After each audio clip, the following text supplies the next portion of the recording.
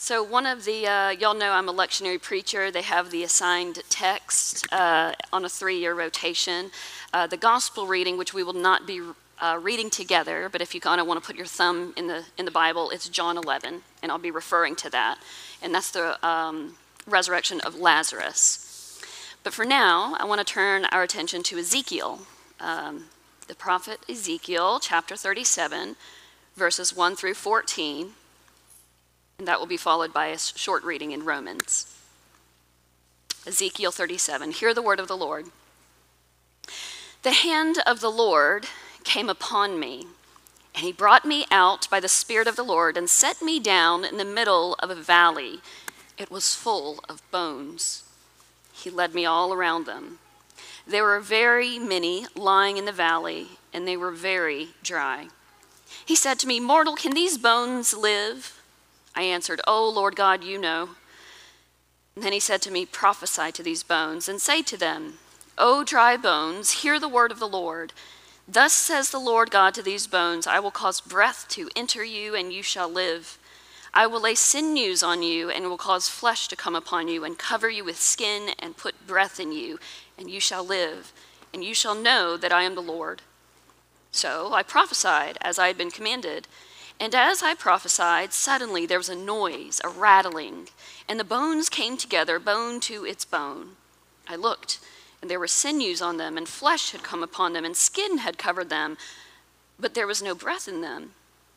Then he said to me, "Prophesy to the breath, prophesy, mortal, and say to the breath, Thus says the Lord God, come from the four winds, O breath, and breathe upon these slain that they may live."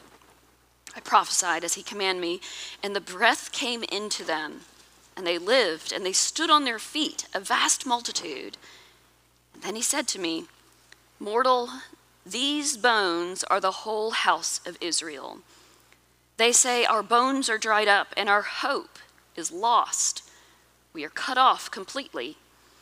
Therefore prophesy and say to them, Thus says the Lord God, I am going to open your graves and bring you up from your graves, O my people, and I will bring you back to the land of Israel. And you shall know that I am the Lord when I open your graves and bring you up from your graves, O my people. I will put my spirit within you, and you shall live, and I will place you on your own soil, and you shall know that I, the Lord, have spoken and will act, says the Lord.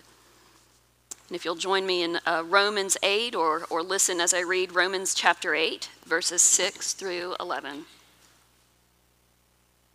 To set the mind on the flesh is death, but to set the mind on the Spirit is life and peace. For this reason, the mind that is set on the flesh is hostile to God. It does not submit to God's law. Indeed, it cannot, and those who are in the flesh cannot please God. But you are not in the flesh, you are in the Spirit, since the Spirit of God dwells in you. Anyone who does not have the Spirit of Christ does not belong to him. But if Christ is in you, though the body is dead because of sin, the Spirit is life because of righteousness. If the Spirit of him who raised Jesus from the dead dwells in you, he who raised Christ from the dead will give life to your mortal bodies, also through his Spirit that dwells in you. This is the word of God given to us, the people of God. Thanks be to God.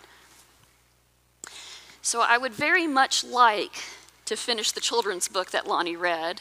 I would very much like to read the gospel reading from John 11 about the raising of Lazarus. I'd very much like to rush and get to Easter. But we're not there yet. And that's an important part, yet. We know it's coming, but it's not here yet. And just to encapsulate what John 11, and you're welcome to kind of read along, but it is after Jesus and his disciples were chased out of Jerusalem. They were chased out, they were being threatened to death, and so they took some refuge. And then word got to Jesus, it says, the one you love, your friend, Lazarus, has died. Lazarus' sisters are Mary and Martha, and they live in Bethany. Bethany's about 2 miles away from Jerusalem, really close to danger, really close to the place where they almost killed Jesus, almost. And they said, the one whom you love, Lazarus, he is dead. Please come quick.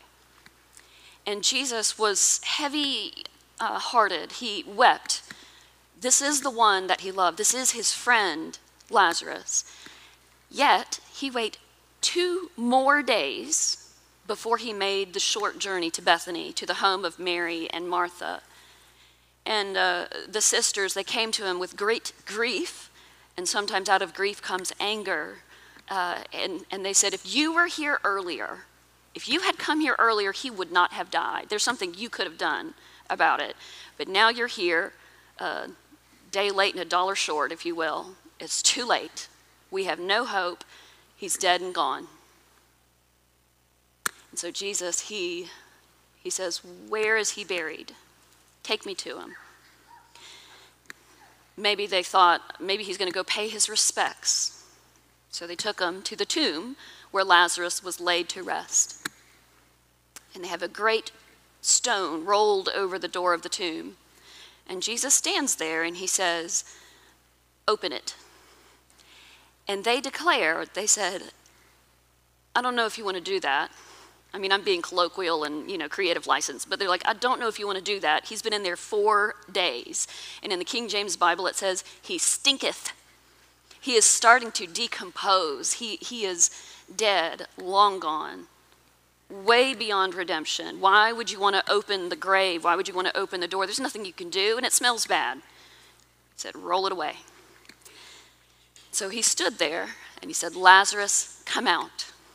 And sure enough, Lazarus, he comes out of the grave. Up from the grave, Lazarus arose and walked out on his own 2 feet. And Jesus said, unbind him. And they unbound him from his funeral linens. And they celebrated. And Jesus reminded Mary and Martha, who they believed in the resurrection later. They said, we know the resurrection is coming after we're dead and gone. I know. And Jesus said, no. I am the resurrection and the life. Lazarus, come out. This is resurrection and the life. And so we hear that gospel story 2 weeks before Easter as a foretaste. And not yet, but here's a little taste, a little preview. This is what is promised to us as Easter people. One day we will be called out from our graves and Jesus will say, come on out. Come out. I am the resurrection and the life.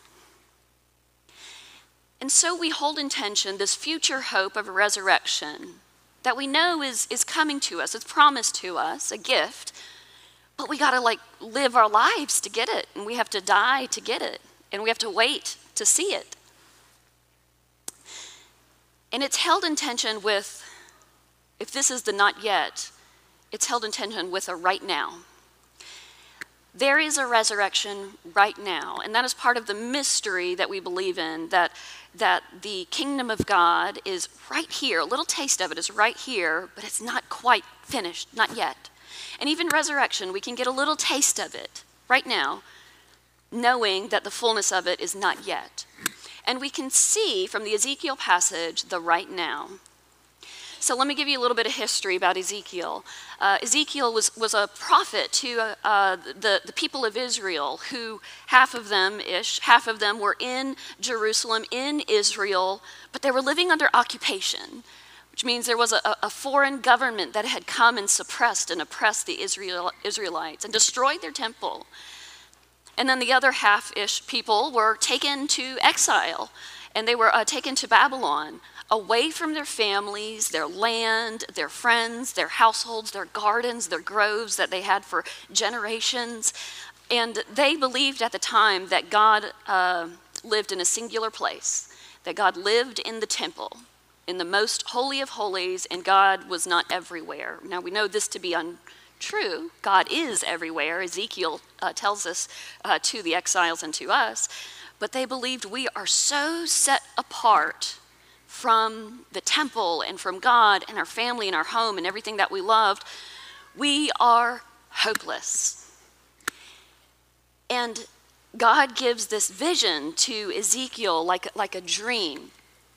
He says, my people feel that they are cut off. My people feel that they are beyond hope. My people are like this valley of dry bones.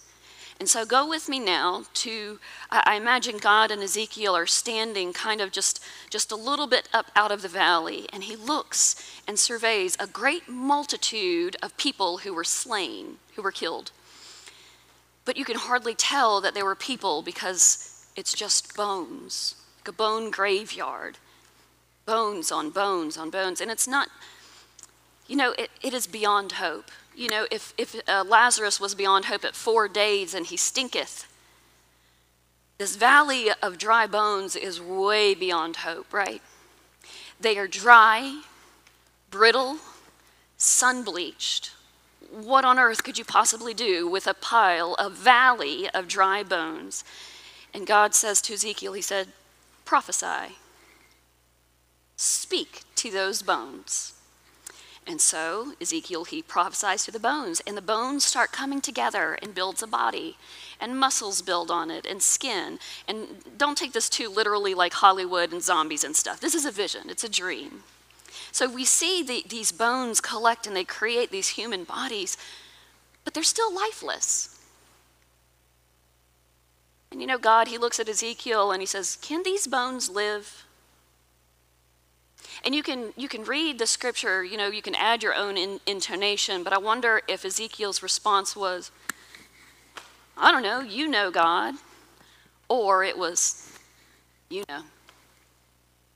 can these bones live? Lord. And so God, Yahweh, every time we see in the Bible, capital Lord, all caps, little secret, that's Yahweh, as in the same Yahweh that breathed life into Adam, who was just a pile of dust and mud. Yahweh, the breath that breathes life into all of creation. Yahweh said, prophesy to the breath, the same breath that gave life to each of us. Prophesy breath into the bones, the valley of dry bones. And sure enough, the multitude who are standing and knit back together, they have come alive. And this is a prophecy and a vision given to Ezekiel to give to the people of Israel, not for a future tomorrow, but for today. The prophecy was Israel, who are under occupation, Israel who are in exile and are broken and just feel like they are beyond hope. This is for you. God sees hopelessness. God sees that your spirits are like broken bones, like a valley of dry bones, and are beyond all hope and help. You got to ask yourself, can these bones live? And you look up to God and you said, We know that yes, these bones can live because there is nothing that God looks at and says, I can't do anything with that. He sees chaos in creation and says, I can work with that. He sees dust in this mud pinch pot, Adam, and says, I can work with that. Breathes life into it. He sees each of us who are stumbling and bubbling and trying to do our best and, trying to be good Christians. And he says, I can work with that. And even this valley of dry bones, God looks at and says, I can work with that. And breathes life into it. Now, this story is given to the people of that day for a resurrection of that day. And God says, I'm coming. I'm going to bring you back to life, Israel. But what does that look like for us in Greenville? What does it mean to have resurrection today, in addition to the resurrection of tomorrow? My husband introduced me to this amazing movie called Awakenings. It's got Robin Williams in it and Robert De Niro, and it was like 1990. And it's actually based on a book by Oliver Sacks of the same name, Awakenings. And it's a story of a neurological researcher, studies the brain, who gets a job as a clinician, a doctor in a psychiatric ward. And he's full of vim and vigor and ideas and energy, and he's ready to be put to work and use his research skills. And they put him in this ward of catatonic patients. And the orderly, he says, oh, this is just the garden ward. You feed them and water them. There's no hope here. And even his coworkers, the doctor's coworkers, are like, oh, you'll learn the way here. You'll calm down. That energy and spirit will get knocked out of you. You'll learn the way. Don't bring a lot of energy here. This is where, it comes to die. The garden ward with the catatonics. And it was filled with people who had encephalitis. I believe I'm pronouncing that correctly. But it was like an extreme case of Parkinson's that made their bodies freeze. And again, this is a true story in the 60s. And the doctor, he notices one woman who doesn't respond to any stimulus. She doesn't respond to her name or anything in front of us. And she's shuffling to a certain direction and stops. This valley of dry bones, this garden ward of catatonics, of people who are unresponsive. She's shuffling to a window and stops. And so the doctor, he looks and notices it's that old-fashioned black and white checkerboard tile, but the pattern had stopped, and so did she. And so he rushes with all his energy, and he gets a marker, and he colors in the rest of the tile. And sure enough, she starts shuffling towards the window. And in that moment, he says, there's something here. There's a little bit of hope. Can these bones live? You know. Can this ward come back to life? I think so. And so he does what he does best. He does some research, and he uses this drug called L-Dopa, and he gives it to one of the patients in that ward whose name is Leonard. I believe when he was 11 years old, he had a happy, fulfilling childhood, had friends, played with crayons, drew his name, and then all of a sudden he was hit with this disease, and for 30 years, he was as if he was asleep. Pushed around in a wheelchair, put in the garden ward to be fed and watered. And he got the mother's permission to use this research drug, L-Dopa, on Leonard. Again, true story. And he gave it to Leonard and fell asleep. And suddenly the doctor woke up and realized Leonard was no longer in bed, but he had walked himself to a table and was writing his name. Whereas his hands were frozen in time, his body was frozen in the wheelchair, suddenly he had come back to life. And the researcher, he got permission, and he used that drug, the L-Dopa, on all of the catatonic encephalitis patients in the ward. And they started coming back to life. They had jazz music playing, the music that they loved before they went to sleep. One woman said, "Oh goodness, my hair's gone gray. Can you get me a box of dye and some makeup?" Because she had been asleep for 30 years. And they were dancing, and they were playing games, and they were reading books, and they were alive. The sad part of the story is that eventually the effects of that drug wore off, and they could not continue with the clinical trial. But for a moment, that ward of people who were brushed off, who were left to, just be watered and fed, they came back to life. And it was because of one man who looked into the valley of dry bones, who looked into this clinical ward and wondered, can these bones live? Can anything good come out of this? And I think of Ezekiel and God saying, can these bones live? And Ezekiel says, you know, Lord. Now, that is a peculiar and rare story, and I encourage you to watch the movie. It's a great performance, again, Awakenings. But maybe that still seems a little bit too far. Well, there's another time that my husband and I were serving together. He's an ordained minister and worked in hospice care for 11 years. And he invited me to one of the nursing homes. And on the first floor, we would knock door to door and say, do you want to come to worship? Do you want to come to worship? And some of them had a little touch of dementia or Alzheimer's, and they didn't really know where they were going, but they shuffled out, okay. And they would follow us to worship. And I would give them a worship book, and, we'd sit them down, and they didn't know if, are we playing board games today? What activity is this? But we're in the activity room, so what's happening now? And I would hand them the song books, and they'd hold them upside down and say, I don't know, and give them back to me. And you wonder, can these bones live? Is there any life left in this nursing home? And then we would play music. I don't have any musical skills. We just played a CD. But we played a CD, and it would be those old classic hymns, the old Cokesbury hymns, In the Garden. I tell the story. Jesus loves me. And suddenly, the residents of the nursing home, they would come alive. And even without their songbooks, they knew every single word and every single note and would sing at the top of their lungs. And they would just come to life. And then the service would close, and they would come back to themselves and then shuffle back to their rooms.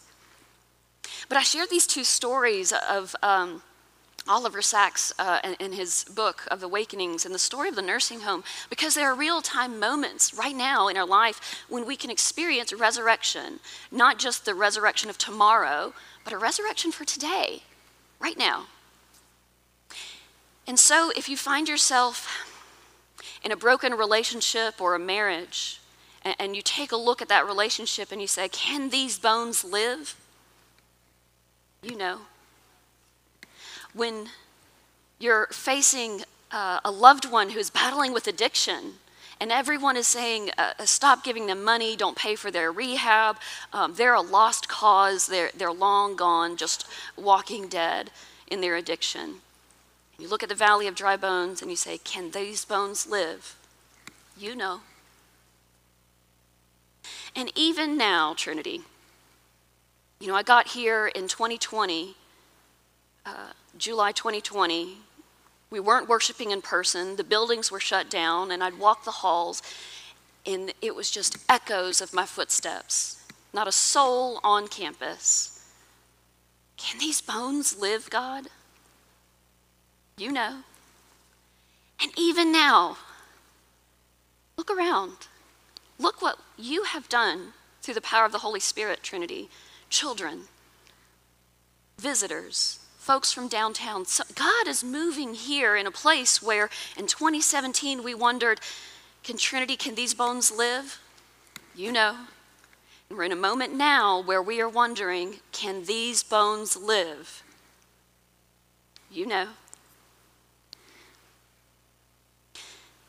God ordains it and breathes that life, that ruah, that holy breath.